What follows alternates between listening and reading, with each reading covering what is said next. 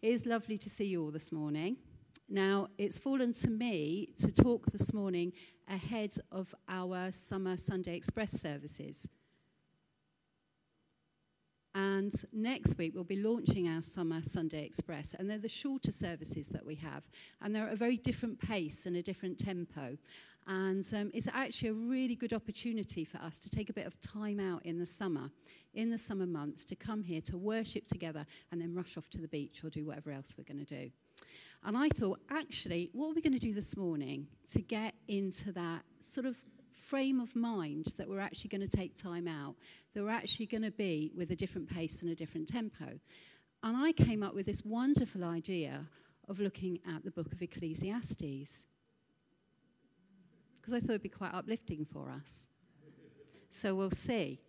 So what I was thinking about really was that the summer is not only a time when we recharge, but we also reevaluate, don't we?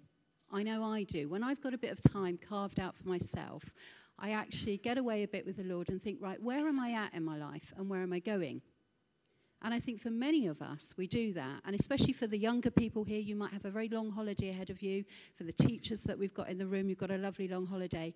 And you'll be thinking, yeah, I'm going to set aside some time and I'm going to think, what's going on in my life? And how am I going to go going forward? You might be thinking about your career. You might be thinking about the next steps in education. You might, if you're retired, be thinking, actually, it seems all like one big long summer break.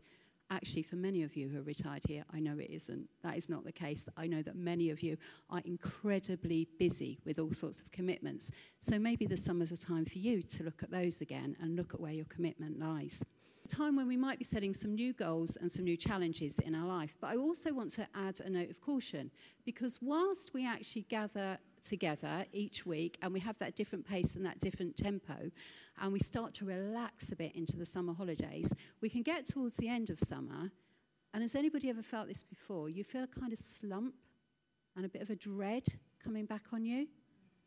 Do you ever feel, it's a bit like that Sunday night feeling, isn't it, for those of you that have to get up early on a Monday morning and go to work? Do you ever feel that? You feel, actually, it's back to the same old.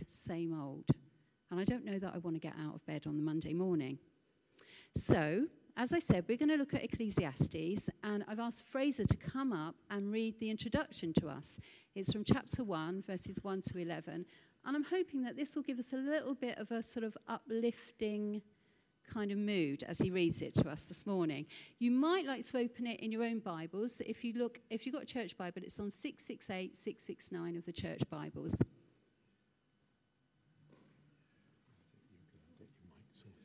Is it still playing up? I'm okay, yeah.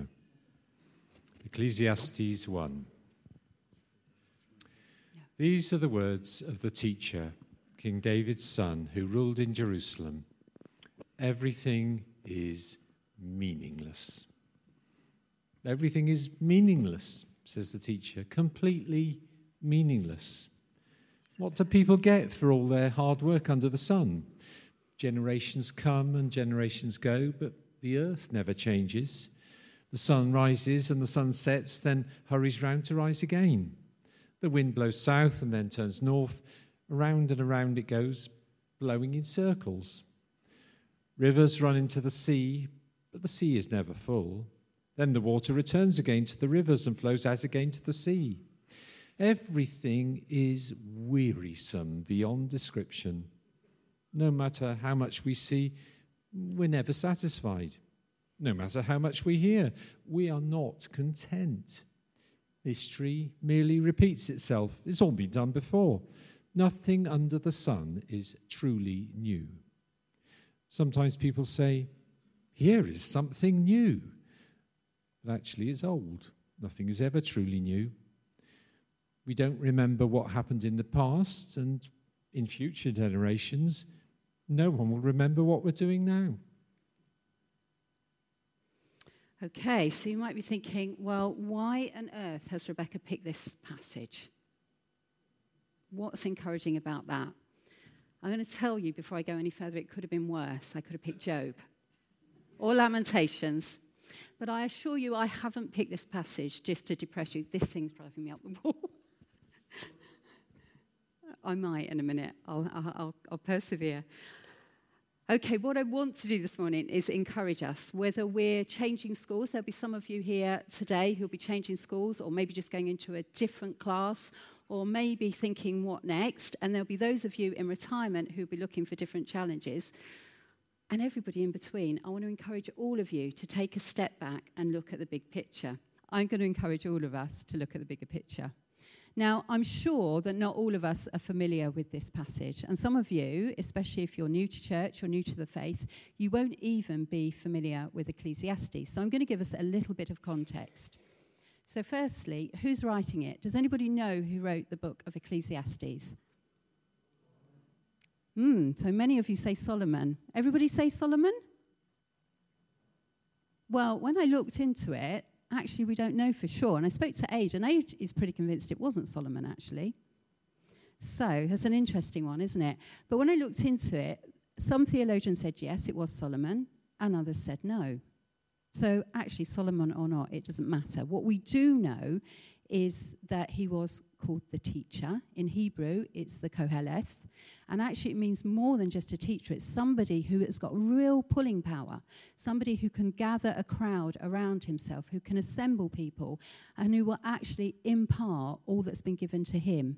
So he's like a teacher or a preacher, a gatherer, an assembler. And we normally translate it as the teacher or preacher. We're also told in those opening lines that he's a son of David and a ruler of Jerusalem. So you can see why you may think it's Solomon. We would know that whoever it was would be a man of great status, of high standing. He would have had enormous wealth. He would have had great power. And actually, everything at that time that the world had to offer would have been at his fingertips. And this Koheleth, this teacher, preacher, was the one who's actually saying, right at the beginning of his address, meaningless, meaningless, everything is meaningless. Which is a bit of a shocker, isn't it? It's a bit of an opening statement. But I wonder, is it a shock to us?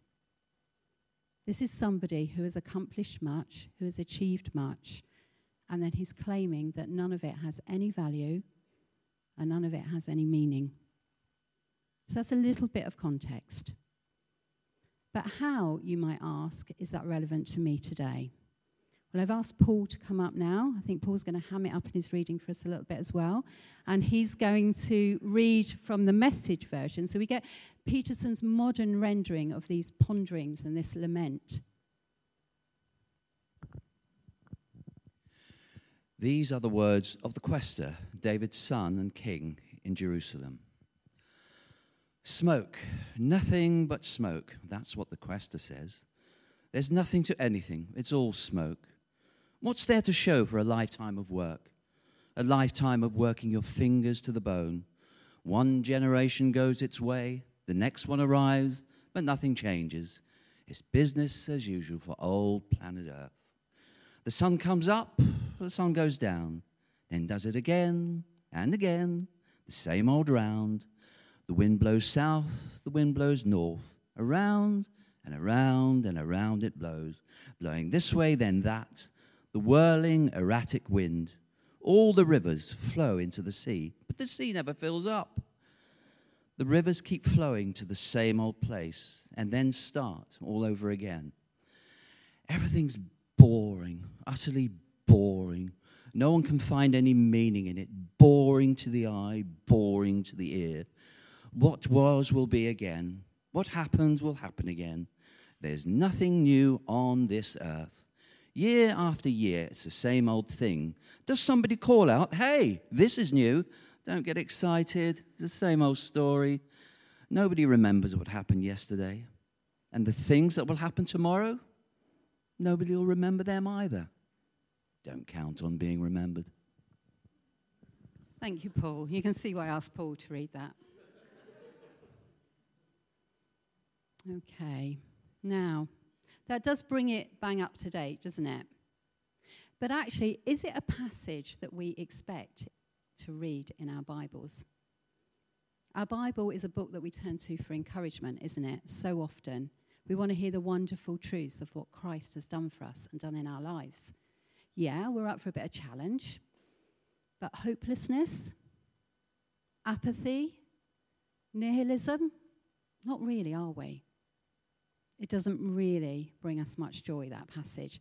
Now, it's really interesting to note that back in the day, the Jewish teachers, the Jewish rabbis, they got together and they battled among one another over whether they'd actually include Ecclesiastes in the Old Testament. And then later on, the early Christian church, when they came to bring the body of works together, they actually argued amongst themselves. There was a lot of debate.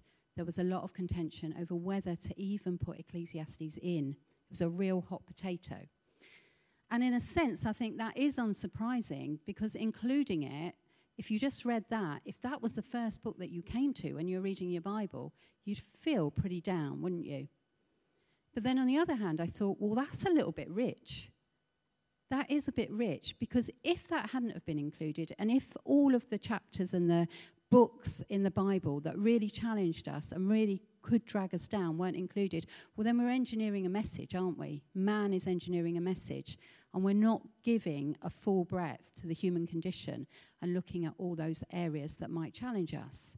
It would be a bit of a cop-out. And then I thought as well, actually, how many of us here don't always want to engage with those parts of Scripture that we do find hard? I know for me, it can be a challenge at times. There'll be things that I might shy away from. There'll be things, especially in the Old Testament, that offend me. I find really quite offensive at times. I have to get my head around them and wrangle with them and wrestle with them. Is that just me, or does anybody else feel like that? There are things that we find really hard. And sometimes, dare I say it, there's things that we read and they sow some doubt into our minds, and we have to work through that with the Lord as well. Just being honest here. You know, over the many years that I have been reading the Bible, there are many things that have come to me that I might have shied away from in the past because I thought I can't look at that now. But I think there's seasons in our lives where the Lord says, actually, I want you to look at this. I want you to wrestle and grapple with it, and I want you to find some meaning from it. But it is one of those books, Ecclesiastes, that people will often shy away from. Now, for those of you who know me, you know that I run a women's group here on a Thursday morning. And we have a great time together where we get together and look at the Word. And last term, the beginning of the term just gone, one of our group members suggested, much to Rachel's delight, that we look at the book of Ecclesiastes. Now, not all of us were super keen, I have to say. And my first reaction was to groan a little bit inwardly and think, oh no, I'm leading this group. And I love to lead it when we've actually got something that can really get our teeth into, that will challenge us, yes, but that really uplifts us on an early Thursday morning before we then have coffee together. It's really great to feel uplifted. And I thought, yeah, I'm not sure that I want to spend my Thursday mornings grappling with all these bigger issues. So we voted on it. And the overwhelming consensus was, actually, let's do it together. And actually, I personally, and I think many others in the group, have found it really rewarding, really, really rewarding, and actually really encouraging in many ways. And I think we've realised that the insights and the questions raised are actually not just ancient back then, they are actually very relevant to us today. And this morning, what we're going to do is pick out a couple of themes from this introduction, and we're going to look at them together. And I just want to pause and pray now. So, Father, I just pause now, and I ask, Lord, as we focus on some of these words and we pull out some threads and some meaning, that you will help us to draw out meaning for ourselves from the meaninglessness, purpose from the purposelessness, and hope from the hopelessness. Lord, I pray that this message from the teacher will be like a springboard for each one of us. So we land on it and we actually spring off of it with a whole new insight and a whole new way of looking at our lives. I ask that in your name. Amen. So, yeah, my idea really is that it will spur us on this summer to look at those big questions of life squarely in the face. And what I want to challenge you all to do, I want to give you a bit of homework really, is to use the summer for yourselves to read through Ecclesiastes. Now, it's only 12 chapters, and actually it's very beautifully and poetically written. It's a beautiful book in many, many ways. And I want to challenge you to look at it and almost give yourself a bit of a summer MOT. So anyone up for that? Yeah? Okay, I might check in September. Right. We have a limited time this morning, though. So I'm going to focus on two main themes that the teacher is homing in on. Firstly, we're going to look at work, our work lives, or our active lives. And we're going to look at where we find weight and significance in that. And then we're going to move on to our leisure, or our downtime, if you like, and where we find purpose and our pleasure in this regard. So I'm going to reread Ecclesiastes 1:3-4, this time in the Amplified version. And this is talking about the significance of our work. The teacher says this: "What profit does man have left from all his toil at which he toils under the sun? Is life worth living? One generation goes and another generation comes, but the earth remains forever." Anyone ever felt like that in your worst times? What is the point? What is the point? Why have I got up this morning? You know, sometimes we can feel that before we've even got out of bed. And I think many of us, most of us, in fact, spend the largest portion of our waking lives either in education, in training, or working. Many of us are in paid employment, some in unpaid employment, volunteering. We may be working inside or outside the home. We may be raising a family, in a caring role, or we may be doing a bit of everything. A lot of us have a huge amount on our plates, and we're trying to spin those plates. And often they can get a bit broken in the process. And so how many of us then feel a little overwhelmed? Do we arrive maybe at the summer or whenever we're having our holiday and feel absolutely wrung out, stressed, overworked? Do we feel like our everyday life is just a big to-do list? That can happen, can't it? I get to that stage sometimes when I've got this to-do list and I've crossed off one thing and then immediately there's another or another 2 or 3 things. And you feel like you're just on a wheel chasing round and round and round. I think to complicate matters, and I know you'll all resonate with this, actually we're increasingly contactable, aren't we? With messaging on WhatsApp and Facebook Messenger, let alone the postal service and the normal telephone, you feel like somebody can get hold of you at any time of the day or night. And actually we're all having to learn new skills in that area, I believe, because unless we really get to grips with that, and I'm a work in progress on this, unless we really get to grips with it, we find that our work lives, our active lives, and our family and our leisure and our downtime just become so bound up in each other, and the lines are so blurred that we don't know whether we're coming or going half the time. And actually, from my experience in my role here, and as a friend to many people, I know that is a really common feeling, that we can all get to that stage. It doesn't matter what our job is, what our role is, where we see ourselves in the pecking order of life, we can all get to that stage where we feel wrung out and we feel there is no end to our doing, and that no matter how much we do, it's never going to be enough. And then we hit that point when we think, do you know what? If I stepped out of this, I'm actually replaceable. I'm not indispensable, I'm dispensable. And things will carry on without me. But actually, we can feel so wrung out in the process. You know, even when you come to preparing a message like I did this morning, often my point of reference when I first come is to think, right, what have I been doing lately? Where's the Lord been speaking to me? And then I'll kind of think, well, maybe he's got something to say to others through what he's been saying to me. And then I'll go away and think about it. But often, I don't always include God in that. I'll think, where have you been speaking to me? But then I don't bring him with me into it, if you like. So I think, right, how can I put a really good message together? Something that's going to inspire. But then I kind of go over to the bit, and how am I going to make it a bit entertaining? And what anecdotes can I tell that's going to make people laugh? And actually, what are they going to think of me bringing this message? And you go into that whole thing of actually, me. This is what I want to bring. And it is only when I then think, actually, Lord, what do you want to bring? that I actually get a bit of a download of what he wants to say, because there's a block until that point, isn't there? It's only when actually whatever I want to bring to you of a morning is actually Holy Spirit focused, Jesus focused, that I actually can feel confident that no matter what I bring, he will be talking, even if it's just through the one or two of you. And actually, therein lies my point. That's my reminder to myself and to us. We're only ever going to find ongoing motivation and the drive to sustain whatever we're doing in our roles, whatever our role is here on earth. We're only going to find that if we do put God at the centre of it, if we include Jesus, if we take him with us on that journey, and we allow it to be guided by the Holy Spirit. In the New Testament, we have some very good reminders of this, about what activity and work and our role means. And the Apostle Paul is very good at helping us with this. I'm going to read a couple of things that he says to you. In Colossians 3:23, he says this.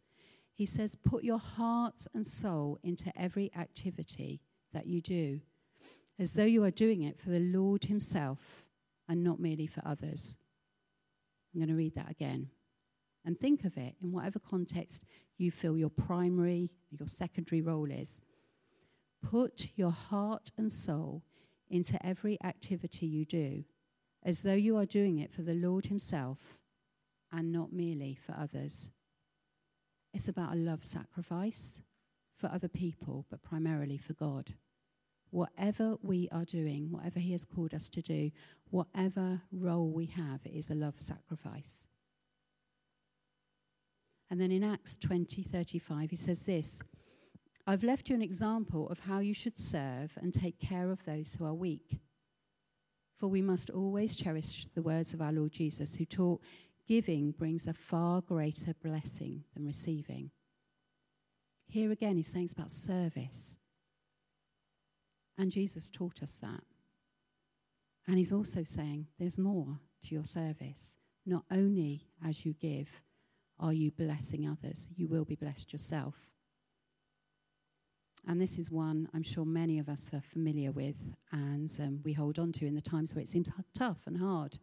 This is what Jesus promises in all areas of our lives, of our active and our passive lives, if we'll only come to him. It's from Matthew 11, and I'm going to read it in the Passion Translation. And maybe close your eyes for this one, for those of you who are feeling a bit weary and a bit tired.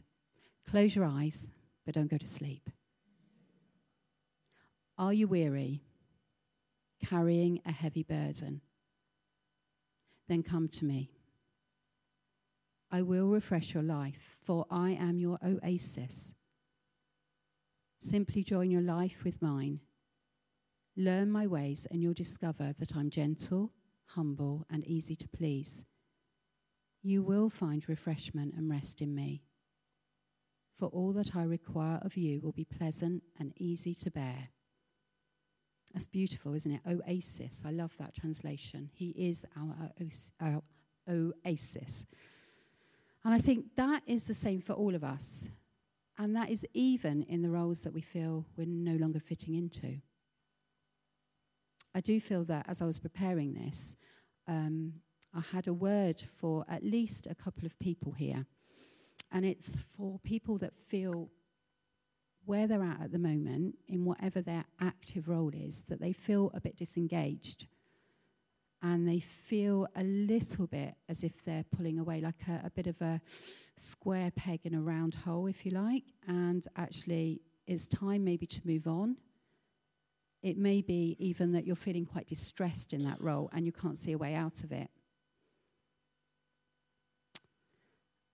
I felt he was saying that there's some even that feel almost a bit bullied or a bit downtrodden and unappreciated. And this is the word for you. Of course, he said, are you weary, carrying a heavy burden? He'll be there. But this is the word that he really wants you to hear this morning. If you are in that place, your response to what is going on around you dictates whether others will see Jesus in you. And he is giving quite a clear directive, I think, that if you feel in that place, whether it's in a caring role, in a work role, that actually it's really important to resist any overly moaning about it, backbiting, gossiping, sniping, taking it elsewhere, actually taking it to him. Because actually how we respond to those situations, others watch us and they can see Jesus reflected in us or not. And I feel it's quite a directive word for some people here today.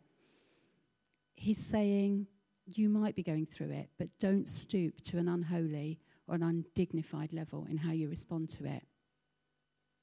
But he's not saying you've got to do it on your own. And he's not saying be a doormat. He's saying, I will get you out of that place.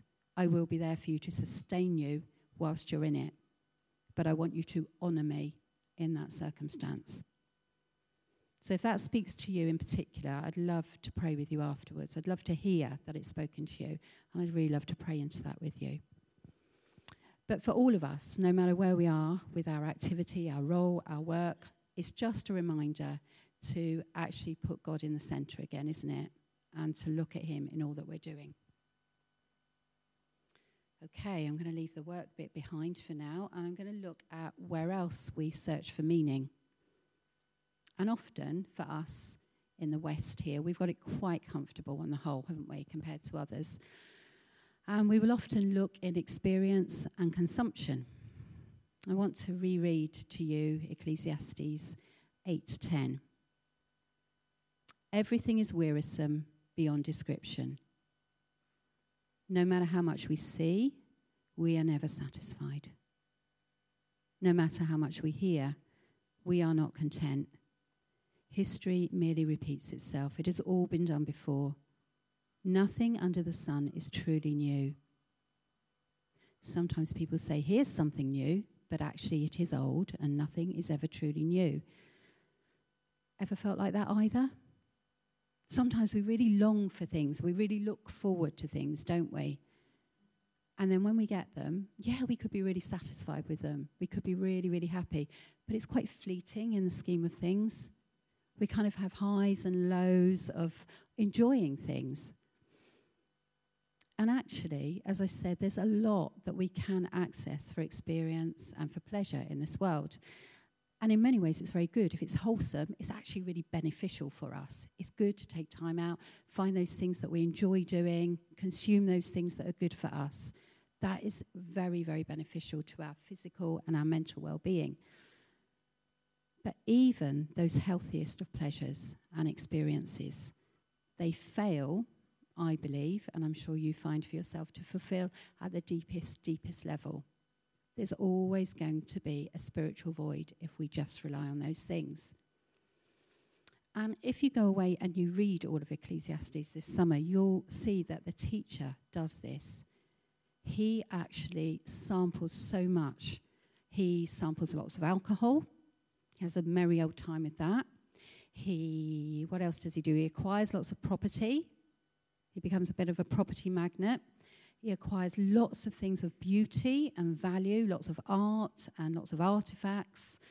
He has lots of sex. He has a whole harem of women. Again, that's another bit of scripture that might offend me. But there you go. Food. He loves food. He tries a lot of that as well. And he, being wealthy, would have had all of these things at his fingertips. But what does he conclude? We go back to the opening verses. It's meaningless. It's wearisome. It's unsatisfying. It's meaningless. So, I just want to draw our attention to that word, meaningless. Now, that is actually translated from the Hebrew word hebel. And in different translations, it's interpreted in different ways. So, we've read it in the NLT and the NIV this morning as meaningless. In the Message, Paul read it as smoke. And in some other translations, it's translated as vanity. Literally, the Hebrew word means vapor. It's something that you can't quite grab hold of. You can't quite grasp. It's like ethereal. It's fleeting. It's insubstantial. And that word, hebel, is the dominant word in the whole of Ecclesiastes. It's used almost 40 times in 12 chapters. So the preacher here, the teacher, really wants to drive that point home. Everything he has tried is like vapor. He can't quite grab hold of it. So if you're thinking of indulging in all of those things this summer, don't bother. It's meaningless. So, what's the antidote? There must be an antidote, mustn't there? Of course there is. Does the teacher offer those of him who are assembled and gathered all around him, does he offer them any hope at all? Again, go away and read Ecclesiastes and you'll get little clues and little glimpses, because he's not just going to leave those assembled hanging. And actually, once you've read it, like me and like our women's group, you'll discover that he's not just a cynic and a pessimist. He doesn't just want to put a dampener on things. He's actually just a very deep thinker. He's a philosopher. He's a seeker. He's an explorer. He's a delver. And he just wants to challenge and say, actually, there's so much more than what we have here on earth. I think the clearest glimpse, in fact, it's not even a glimpse, it's pretty obvious. The clearest for me is in Ecclesiastes 3:11. And I have to say, this is one of my very favourite verses anyway in the whole of the Bible. I'm going to read it to you from the Amplified. You can look at it yourself in the NIV. That's okay. Okay, so I'm going to read Ecclesiastes 3:11.